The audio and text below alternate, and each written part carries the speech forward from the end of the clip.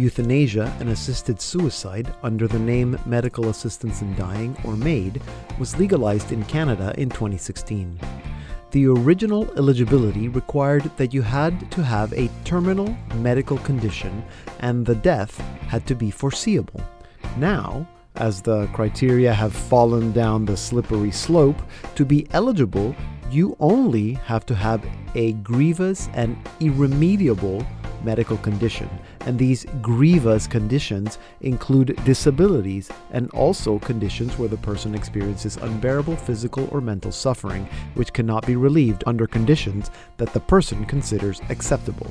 But we are waiting for another update to the criteria, which will allow mental illness to be a sole condition for MAID. Already, people with quote-unquote unbearable living situations, which include homelessness, have been considered to qualify for MAID. With the expansion, it would mean that people who are depressed and normally would be helped with suicide prevention would be allowed to go through with ending their lives, and our tax dollars would pay for it. We need to put money into palliative care and into mental health supports, not make it easier for people to end their lives. What's more, according to a recent survey, most Canadians do not agree with this expansion. Let's make our voices heard and help people with mental illness instead of assisting them with dying. I'm Deacon Pedro, and this is the Salt and Light Hour.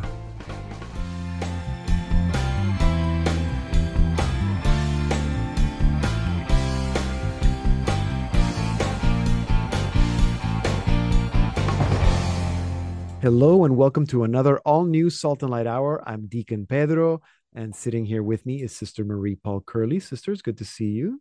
It's great to be here with you, Deacon Pedro, even though we're here together virtually. We're here virtually, together virtually, and you were just telling me, so I'm freezing here just north of Toronto, and apparently it's still nice and balmy in Boston. Yes, but that's ending today, the day we're recording. So by the weekend, when everybody is listening to this, it will be cold. It will be cold. It's supposed to be freezing. I know it's been a warm fall, which was a treat, but anyway, I guess you're getting ready for Thanksgiving. We already had ours. That's right. Yes, we're looking forward to that. And it's been a very unusual fall and really beautiful too. Yeah. It has been. Yeah, I agree. Unusual and beautiful. I agree. But now it's cold. So, Sister, today, Damien O'Connor of the Knights of Columbus will be here again to tell us about. So he wants to share some of the topics from the Into the Breach, the Mission of the Family video series. Yes. And so the topic today is how to intentionally be a Catholic family in a post-Christian world. So it's a bit of a mouthful there, but I think, yes. So he's going to be talking a little bit about that today. So families that are having a hard time trying to live the Catholic life in this world that we live in, stay tuned and listen to our conversation with Damien O'Connor of the Knights of Columbus. That's in about 5 minutes. And then, Sister, then you'll be back to tell us a little bit about a film. That's right. A comic book film. Okay, that's all she's going to tell us. A comic book film. I'm not a big fan of comic books in general or comic book films, but neither am I, but this one works. Okay. It's really great. Coming into this with open heart and open mind to the windows to the soul of an animated film. Coming up in about 15 minutes, Windows to the Soul with Sister Marie Paul Curley. And then, Sister, in our second half hour, I know, Sister, you probably have been paying attention to the Synod. The assembly, I guess the first assembly of the Synod. I always keep saying that the Synod is over, but it's not over. The first assembly is over. So we've been talking about the Synod a little bit on this program, and of course on all our Salt and Light, our Salt and Light media platforms. Sister Gill Goulding, I don't know if you know her. She's from the Congregatio Jesu. So she's part of the Theological Commission of the Synod. And of course has been in Rome throughout the Synod and participated at various stages throughout the Synod process over the last 2 years and will continue participating. So we had the chance to speak with her last week in Rome before that first assembly was over.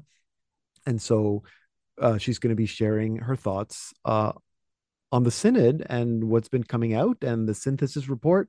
and all these wonderful things that are coming up from Rome for the Synod.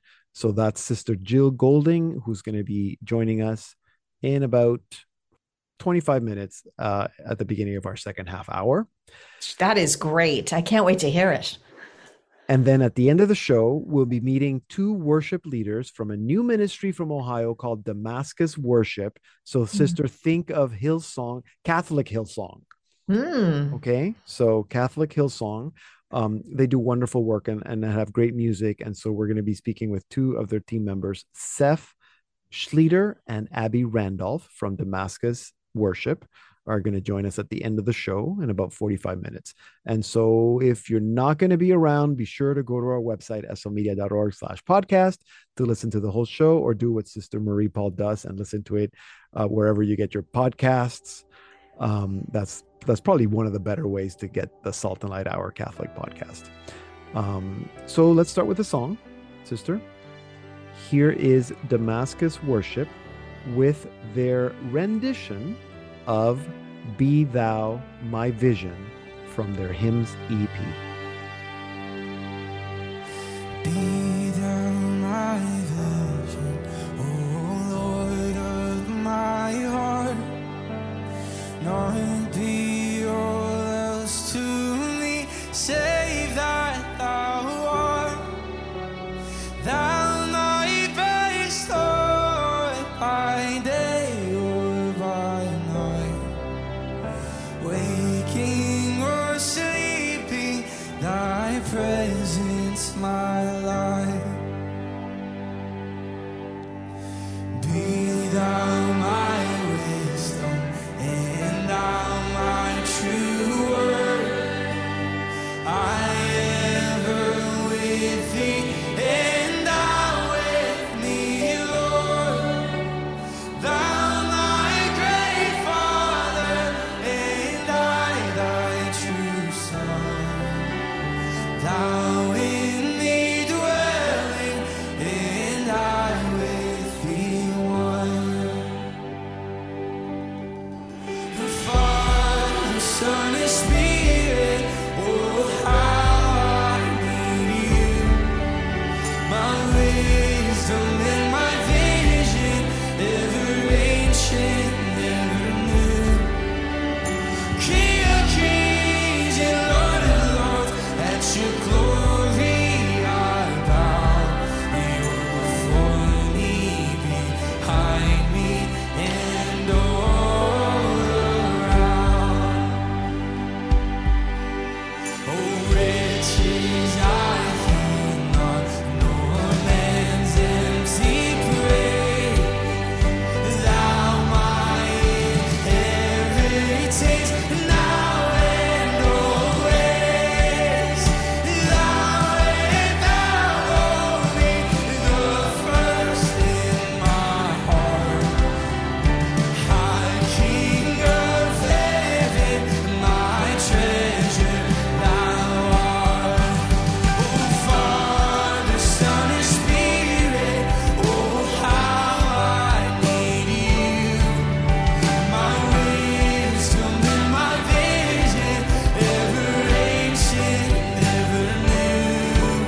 Oh, King of kings and Lord of lords, at your glory I bow. And you're before me, behind me, and all around. Oh, high King of heaven, my victory won. Oh, may I reach heaven's joy, oh, bright heaven's sun.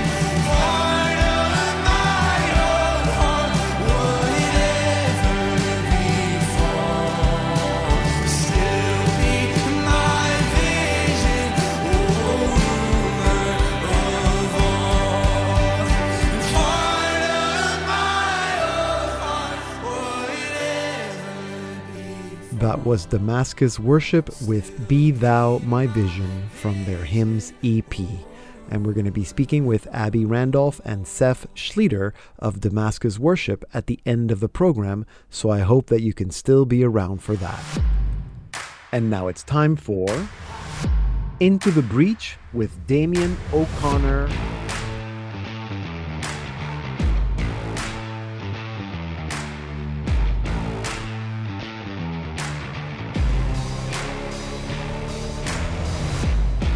Welcome back, Brother Damien. It's so good to see you. I am blessed to be with you again, Deacon Pedro. I should say it's good to be back in the breach. Back inside the breach. In the breach. In the trenches.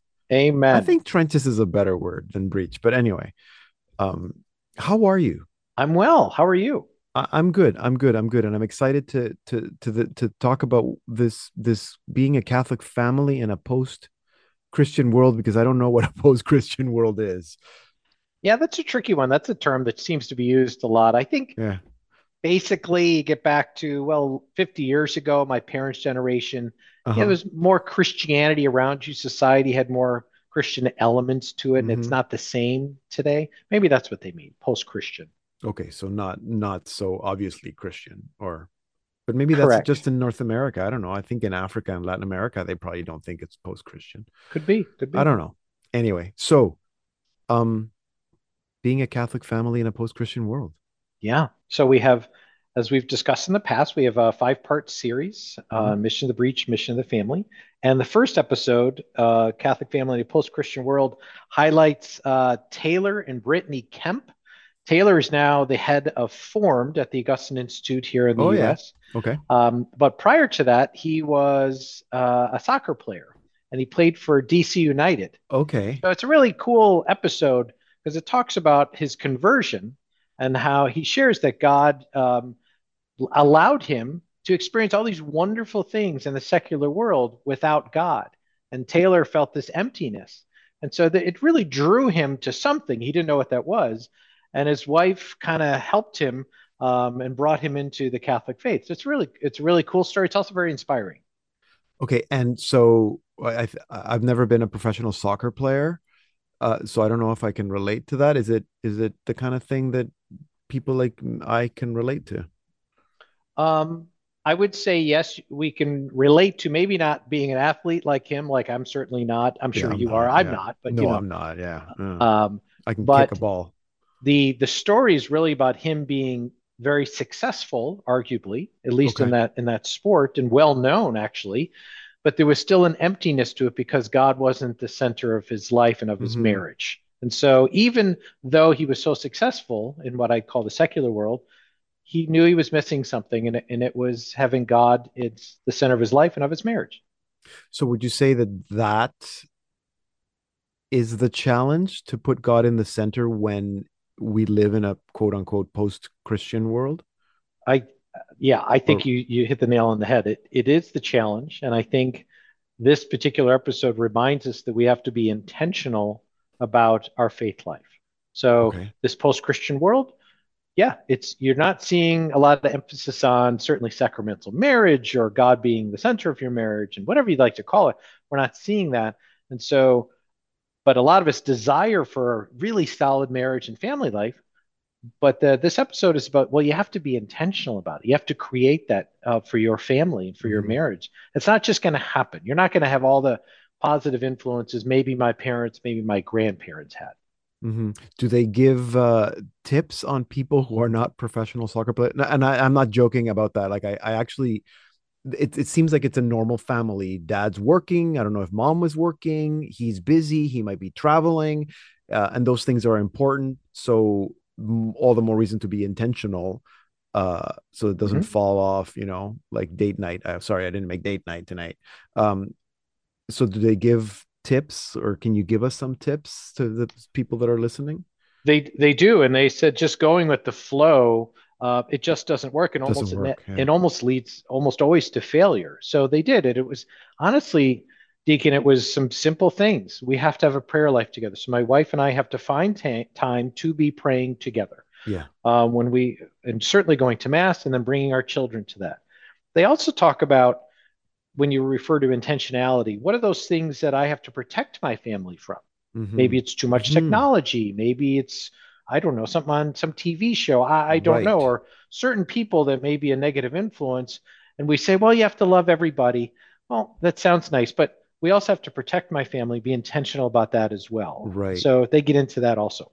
Okay, those are really good. That's good. Now he came kicking and screaming into the faith, by the way.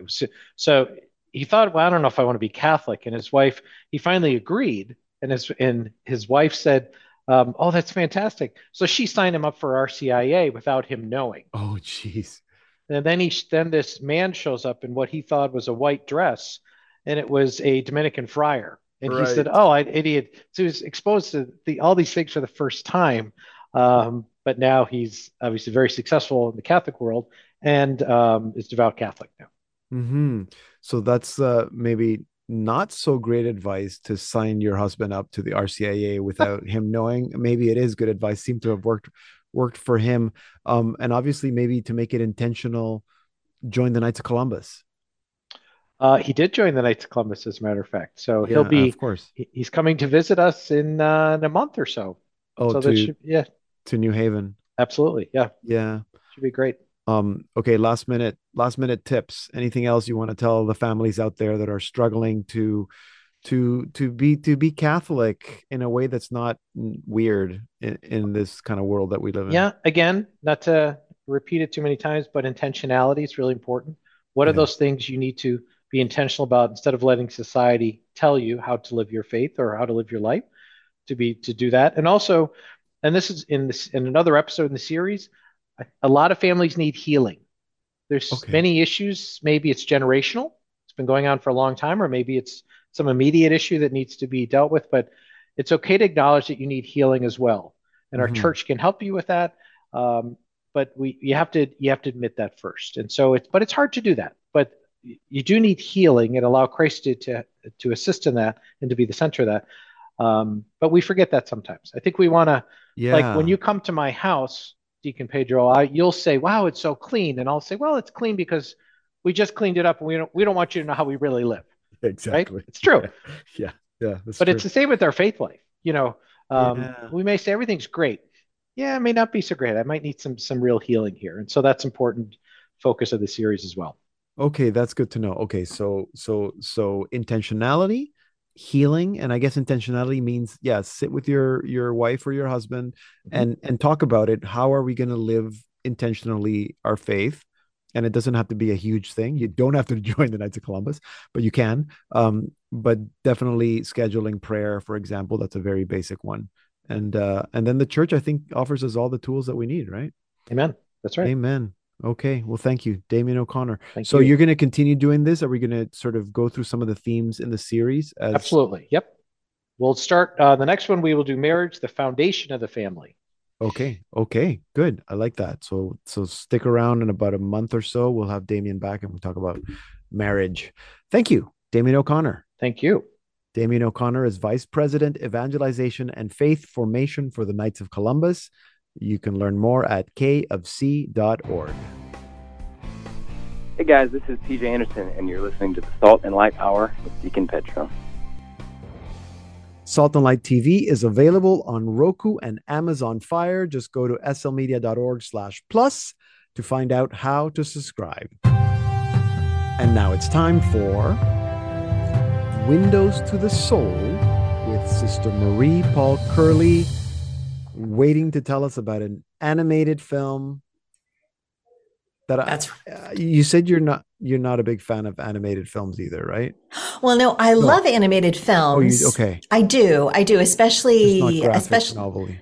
Yeah, well, not comic book, Oh, really. comic book. Sorry, yes. Yeah, even the latest. I mean, I have enjoyed the Marvel universe, which you could say was comic book, but it really wasn't. Those were superhero movies based on comic book characters, but they weren't really comic book movies. No, you're right. You're right.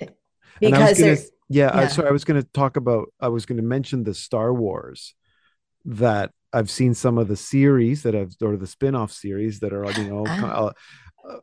and a lot of them are based also on the animated versions that That's are true. also, I don't know if I would call them a graphic novel or comic book, but they're comic. I guess they're animated anyway. But I haven't watched any of the animated Star Wars yet. So Me neither. I want to watch Clone Wars. I've never, yeah, no, I'm it's an old intrigued now. series, but I I am intrigued haven't. now because I watched, of course, now I blanked out on the name, but I was just watching anyway. I'm There's so intrigued. many Star Wars Yes. spin-offs at Yes. this point. It's hard to keep Yes. track, Yes. actually. Yes. The movie, well, see, the thing with comic books, I never read them growing up. Mhm. So I'm not super familiar with the comic book genre, although I've always loved superheroes and I've always loved Superman. Mhm.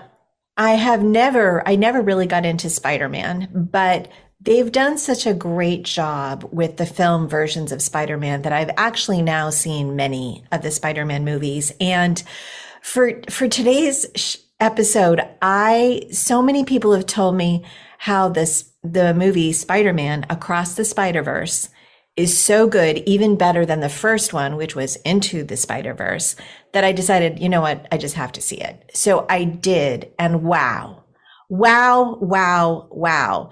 It was really, it's a middle movie. It's a part 2 of a trilogy, really. Although you don't know, I didn't know that until I got to the end of the movie. So you do get left hanging a little bit. That's a Okay. spoiler.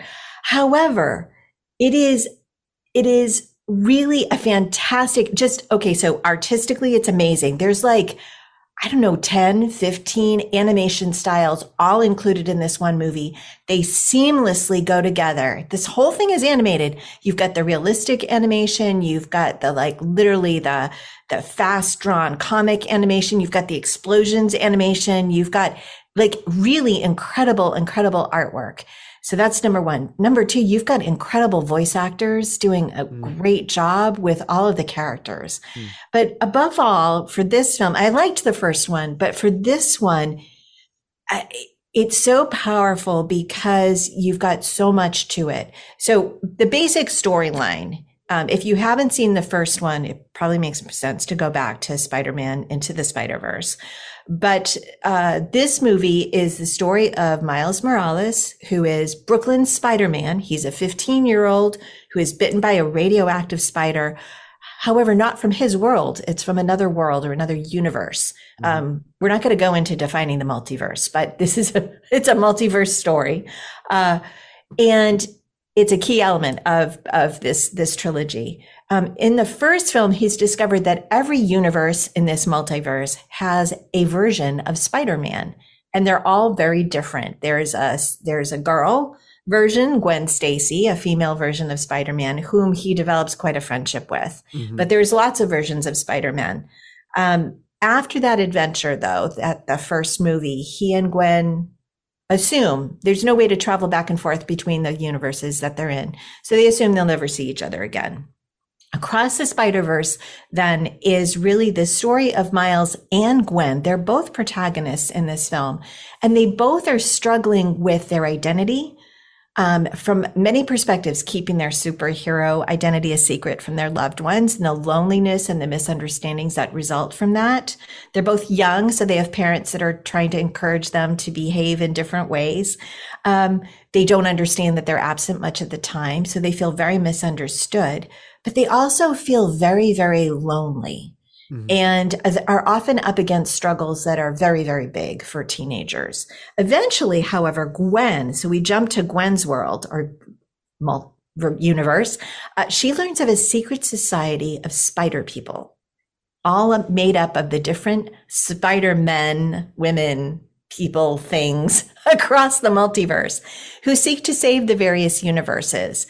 But they also have a darker mission.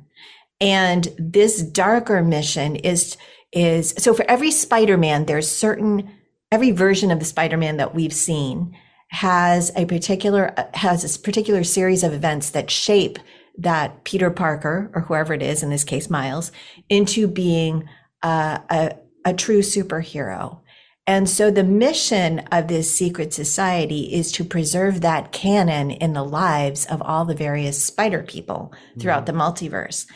Gwen breaks the rules, visits Miles in his home, in his universe, And Miles becomes aware of this secret society and wants to join, not knowing that his loved ones will suffer if he allows them to go ahead with this darker mission.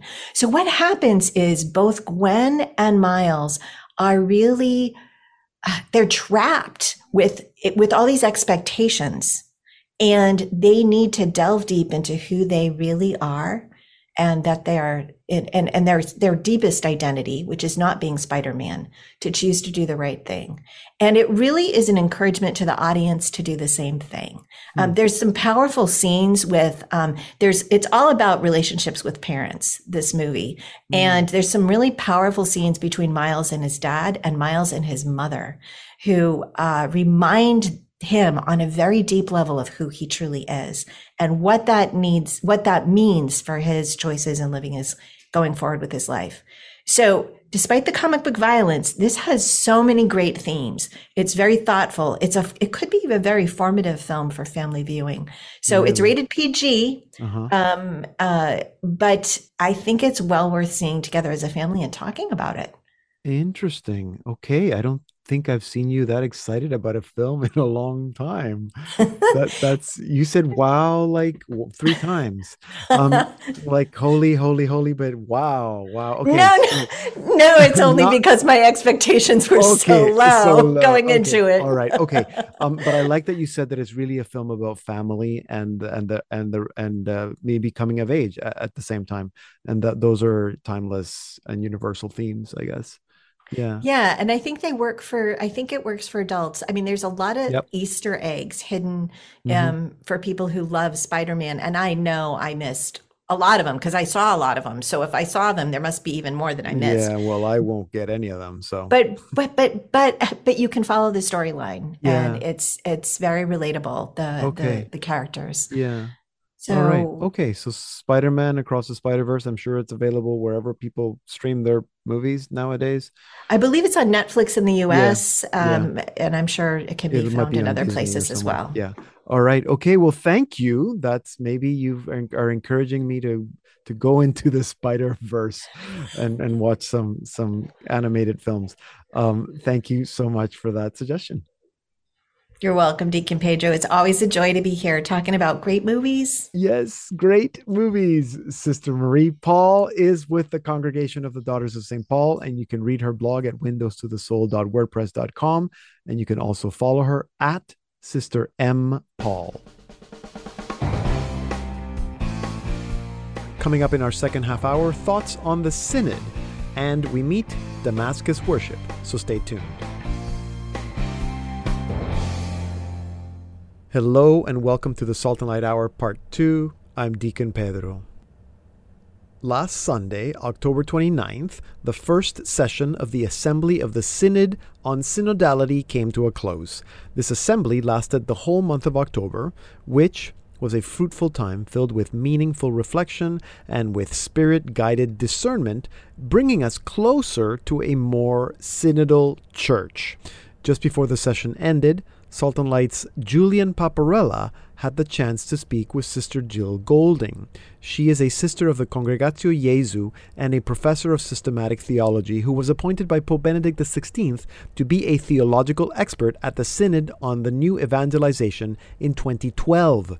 She is now a member of the Theological Commission of this current Synod, and as such has been involved in all stages of the synodal process since it began in 2021. Here is part of that conversation. So Sister Gill Goulding, thank you very much for being with us. You're no stranger to Salt and Light. We've had you on our air many times, and delighted to have you with us to talk a little bit about synodality. Maybe for you, what's the most important aspect? For Sister Gill Goulding, what's synodality in a nutshell? It's the work of the Holy Spirit within the church, gathering us all to a deeper participation. That would be in a nutshell.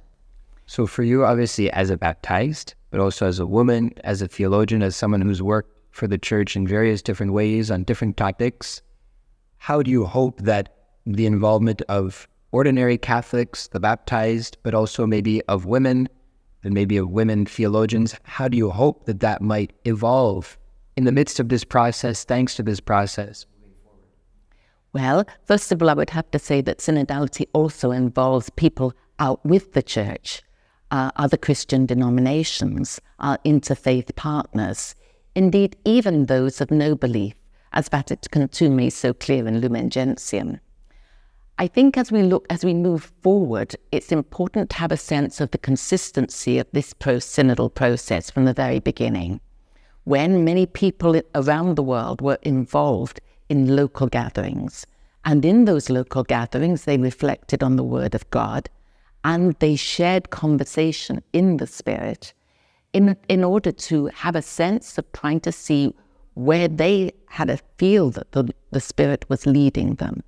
And this came together in terms of reports that went into the diocese, into the continents, and then from there into the Synod Secretariat.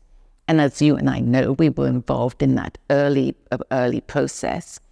And indeed, the way in which we were involved was in this same reflection, prayer, conversation in the Spirit, and that sense of how we could discern the way forward.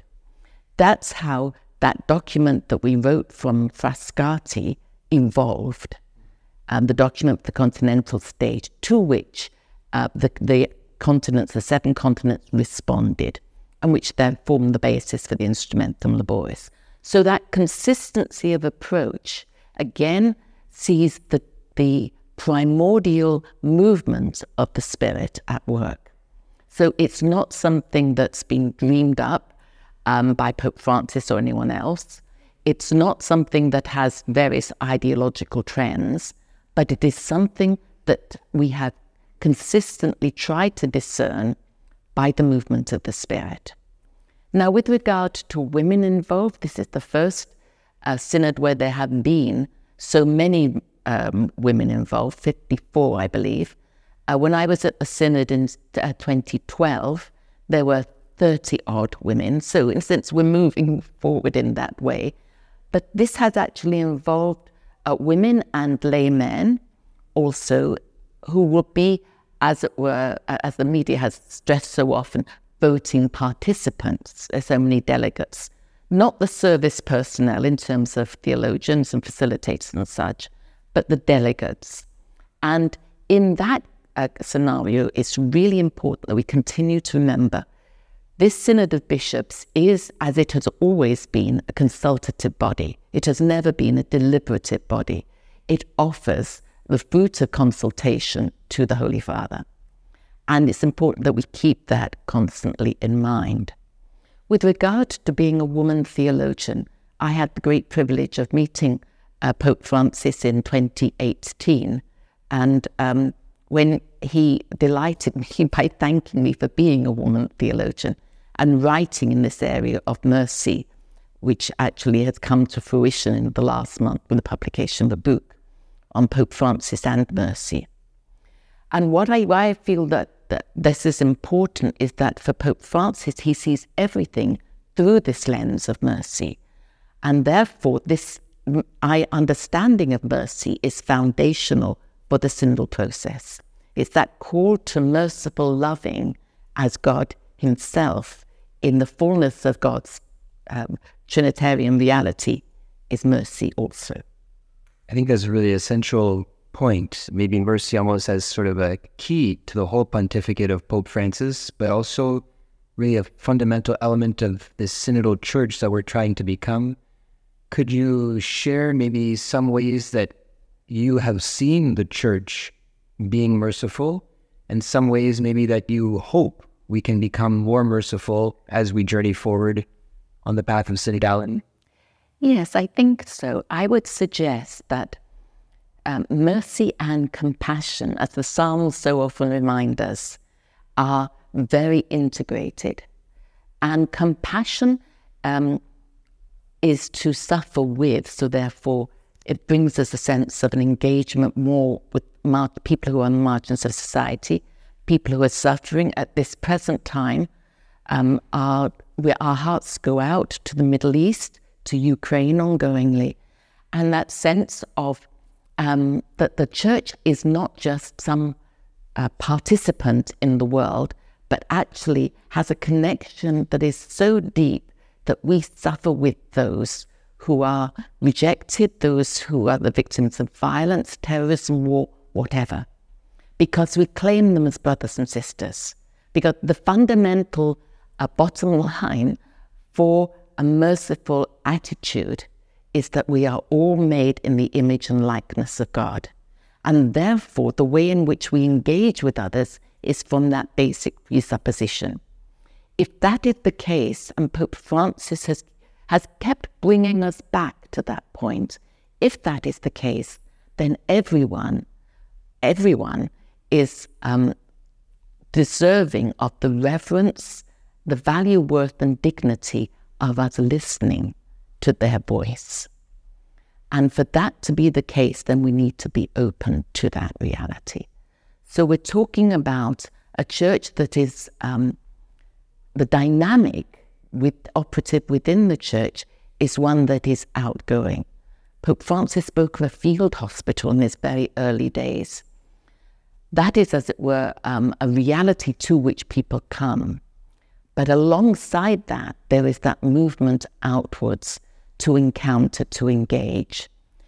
What is important for many in different parts of the world, particularly as regards women, is to hear the voice of women. And that really raises up the question of formation and education.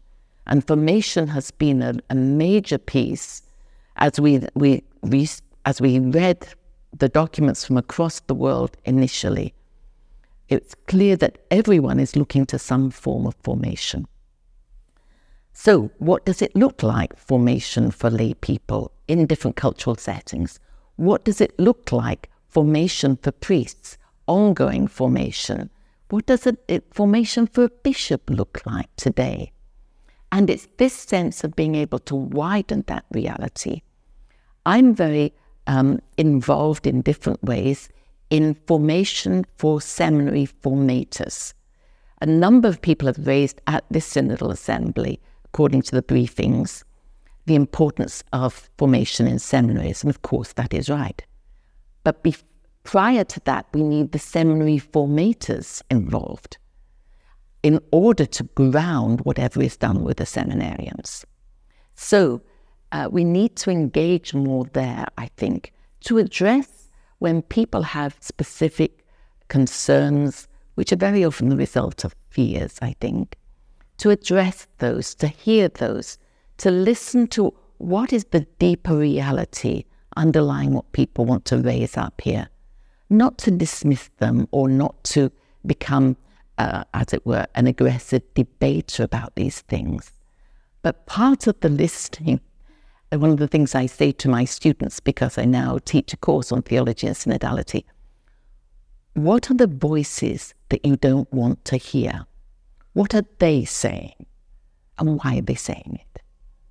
And in a sense, if we can be open in this sense, we are not in any way losing our faith. We are not endeavoring to change doctrine. We are endeavoring to indicate to a wider public too that the church is truly engaged in people's lives and believes it has a life-giving message to offer, which is the gospel of Jesus Christ. That was a conversation that Salt and Light's Synod correspondent Julian Paparella had with Sister Gill Goulding of the Synod's Theological Commission in Rome just before the end of that first session of the Assembly of the Synod. To learn more about the Synod and watch all our coverage, visit us at slmedia.org/synod. Here now is Damascus Worship with Hail, O Queen from their Hail, O Queen project. Hail, O favored one, mother of the sun. To you God has come, the Lord is with you. You are full of grace, you are heaven's gate. Throughout every age we honor you. Hail, O Queen, Mother of God, Mother of me. Hail,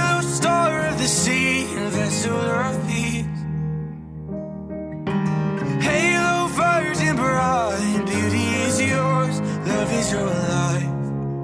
Halo bringer of light, moon in the sky. Halo, halo queen.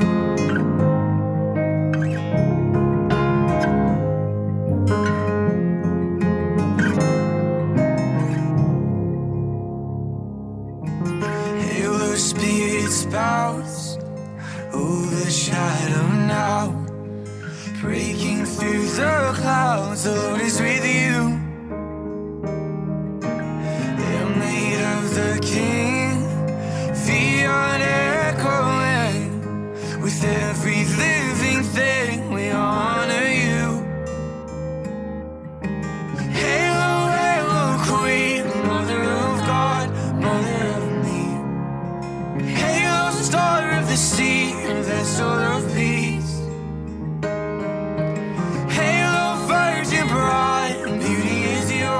Love is your life. Halo bringer of light, and moon in the sky. Halo, halo queen.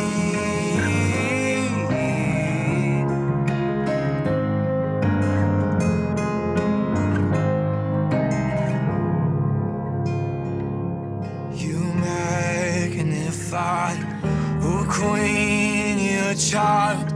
You will be blessed in every age. You cast out lies, you stir up fire.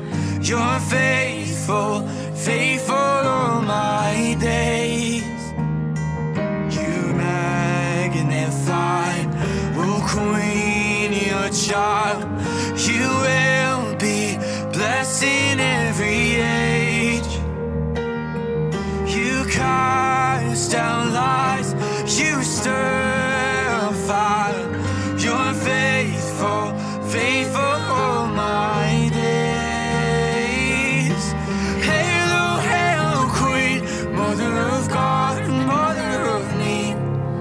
Halo, star of the sea and vessel of peace.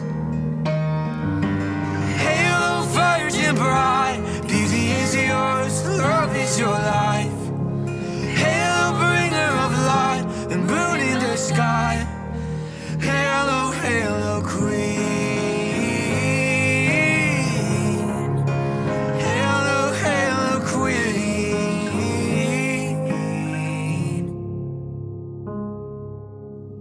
That was Damascus Worship with Hail, O Queen. Damascus Worship is a family of worshipers and a Catholic missionary worship movement. Based in Ohio, the ministry is a product of the Damascus Catholic Mission Campus. Modeled after Christian contemporary praise and worship ministries like Hillsong, Damascus Worship offers retreats, worship events, and conferences. And since its beginning, the worship group has released several songs and 2 albums, Awake My Soul and God of Promises. And to tell us more, I'm now joined by 2 of their worship leaders, Seth Schleter and Abby Randolph.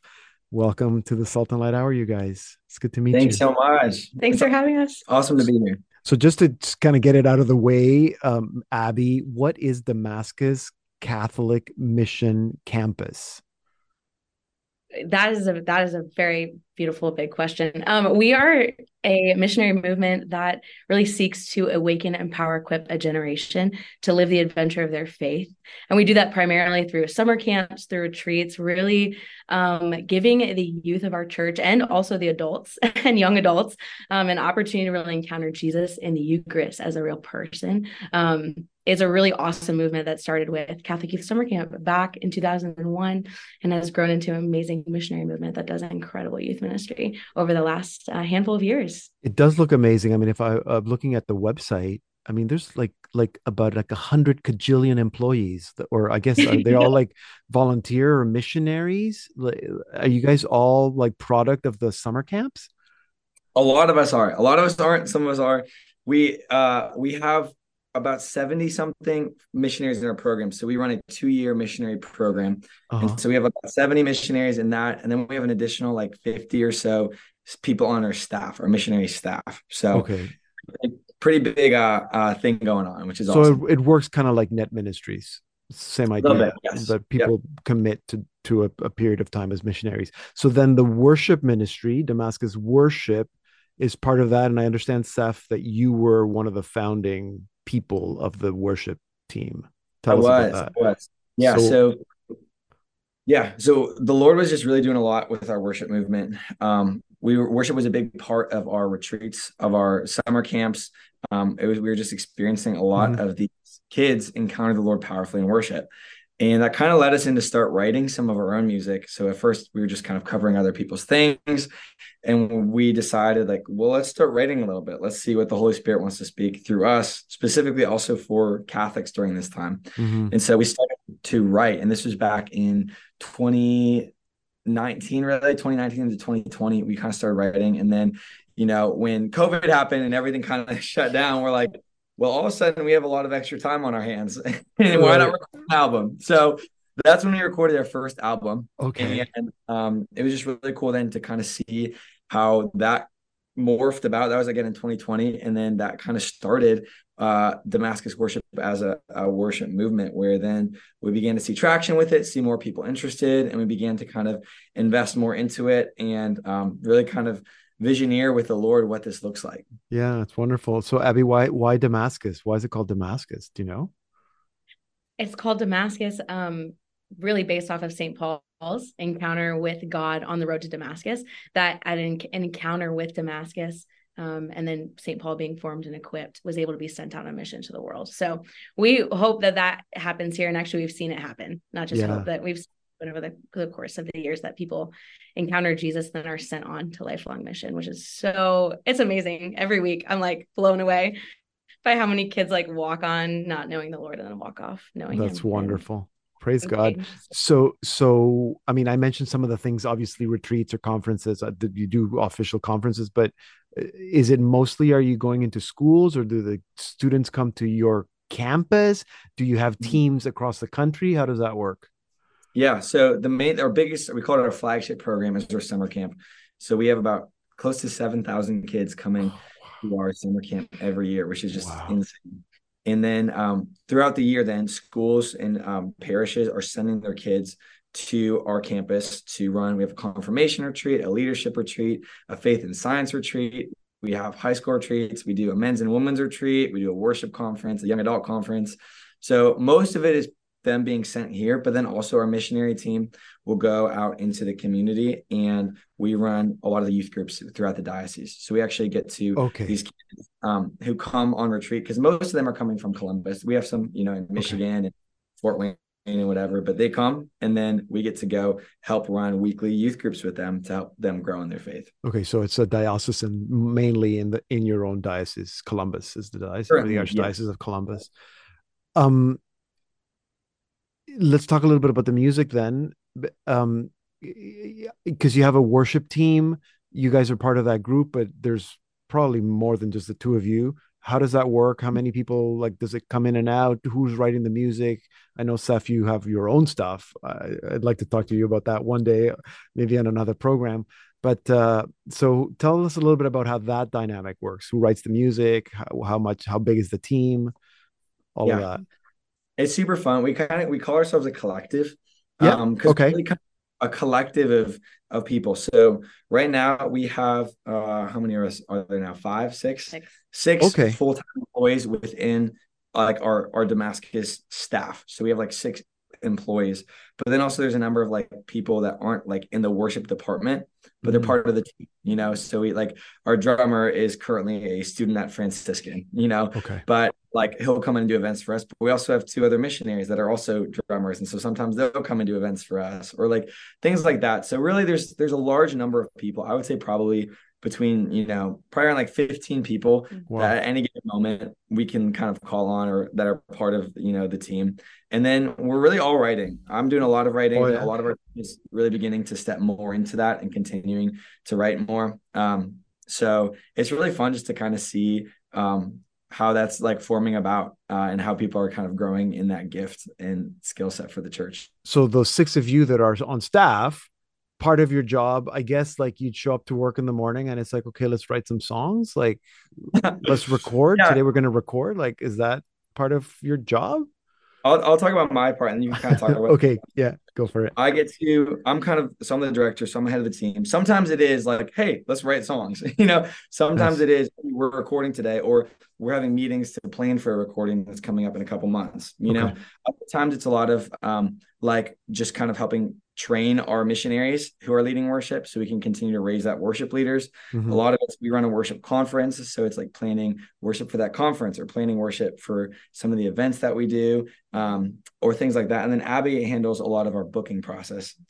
Yeah, it's funny when I like talk to people and I'm like the booking manager, but also I might be the worship leader at the event. Yeah. So I like do that. I love coaching our missionaries. We do songwrite as part of our day. Just kind of like helping with the day-to-day operation. Right. We're such a small team. We kind of all do everything. I was going to say, like in the Catholic Church, who doesn't wear, many hats, 7 different hats? Yeah. It keeps it exciting. Yeah, for sure. So your new album, or EP, I should call it, just dropped on Friday. Tell us about that. Summer EP.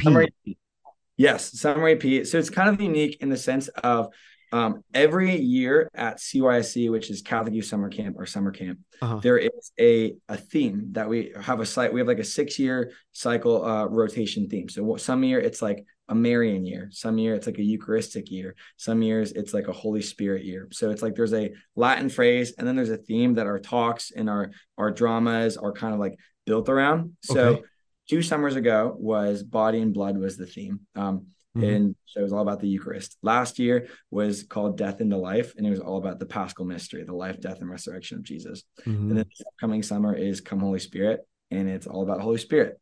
So we had 3 songs written that every year for summer camp, we kind of write like a theme song for it, like a song that is used throughout the week to lead campers deeper in worship. So years ago, we wrote it was a modern version of the Pange Lingua, which is like a classical church Latin Thomas Aquinas beautiful hymn. And it's actually the last 2 verses of it are the Tantum Ergo that we sing during adoration. So we used a version of that that just came out a couple weeks ago. And then we did one called Death into Life. And then we have one coming out, or that just came out yesterday, called Friend to Me. And so those are like the 3 songs, and that's why it's called Summer EP, because it's like we were like, what is the common thread between these songs? Nothing really, except the fact that all of them were a theme song for our summer. For summer, yeah. So we're gonna call it Summer EP, which is funny because initially that was just the work. Like we didn't have a title for it, and we just kept saying like, hey, like we got to record for the Summer EP today. We got to do this, and then at some point someone was like, what if we just called it Summer EP? And we're like, let's do it. Honestly, let's just call it Summer EP. That's funny. Okay, and we're gonna end the program with that song "Death into Life," which is a great song, by the way. Thank you guys. It's been super cool to be with you today and to learn a little bit about the ministry. And I mean, the more music you have, the more opportunities we have to bring you on the program to talk about what you do. And I'm super excited to learn about new ministries. So I'm sure that anybody listening in the state of Ohio or in the diocese, they probably already know of you, but if they don't, they should go check out Damascus. Thank you so much, and may God bless you in your ministry. Hey, thank you so much. It was an honor to be with you. Yes, thank you so much. You can learn more about Damascus Worship at their website, damascusworship.com, and about Damascus Catholic Mission Campus at damascus.net. And to listen to this interview again or to hear the rest of the program, go to our website, slmedia.org/podcast. And here now to take us out is Damascus Worship with Death into Life from their new summer EP. I was at the edge, all my life a mess, trapped inside these prisons that I built up for myself. I was 2 steps from the end, fear is my best friend. I was at rock bottom when I gave my cry for help. Then from death into life, you brought me into light. You tore shame apart in all the dark when running from the fire.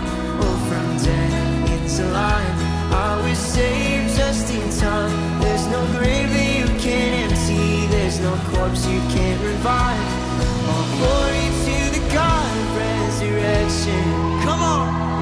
All glory to the one who won the battle for my heart. All glory to the King of all creation. Jesus Christ, who brought me from death into life.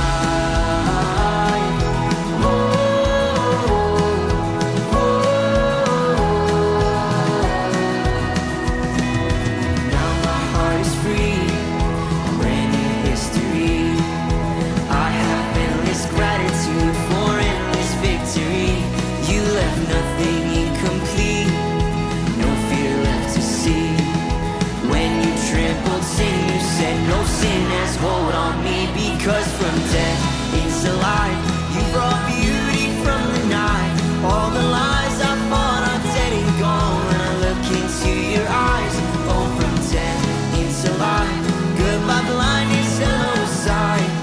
The war's already over and I picked the winning side. All glory to the God of resurrection. All glory to the one who won the battle for my heart. All glory to the King of all creation. Lift him up. Jesus Christ brought me from death into life.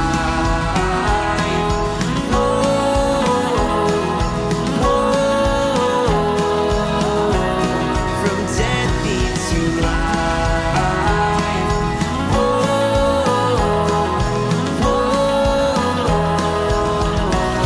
From death into life. Hallelujah, Christ the Lord is risen. We're listening to Damascus Worship with Death into Life from their new summer EP, and that will take us to the end of the program. Remember that the best place to listen to our show is at our website, somedia.org/podcast, but you can also listen to the Salt and Light Hour anywhere you get your podcasts. And you can find me, Deacon Pedro, on your social media, and you can email me, pedro@slmedia.org. Thank you for being with us today. Let's continue to pray for peace in Ukraine and in Israel and Palestine and in other places where there is conflict and natural disasters. Let's pray for families trying to live intentionally their Catholic faith in a post-Christian world. Let's pray for continued fruits coming out of the Synod assembly.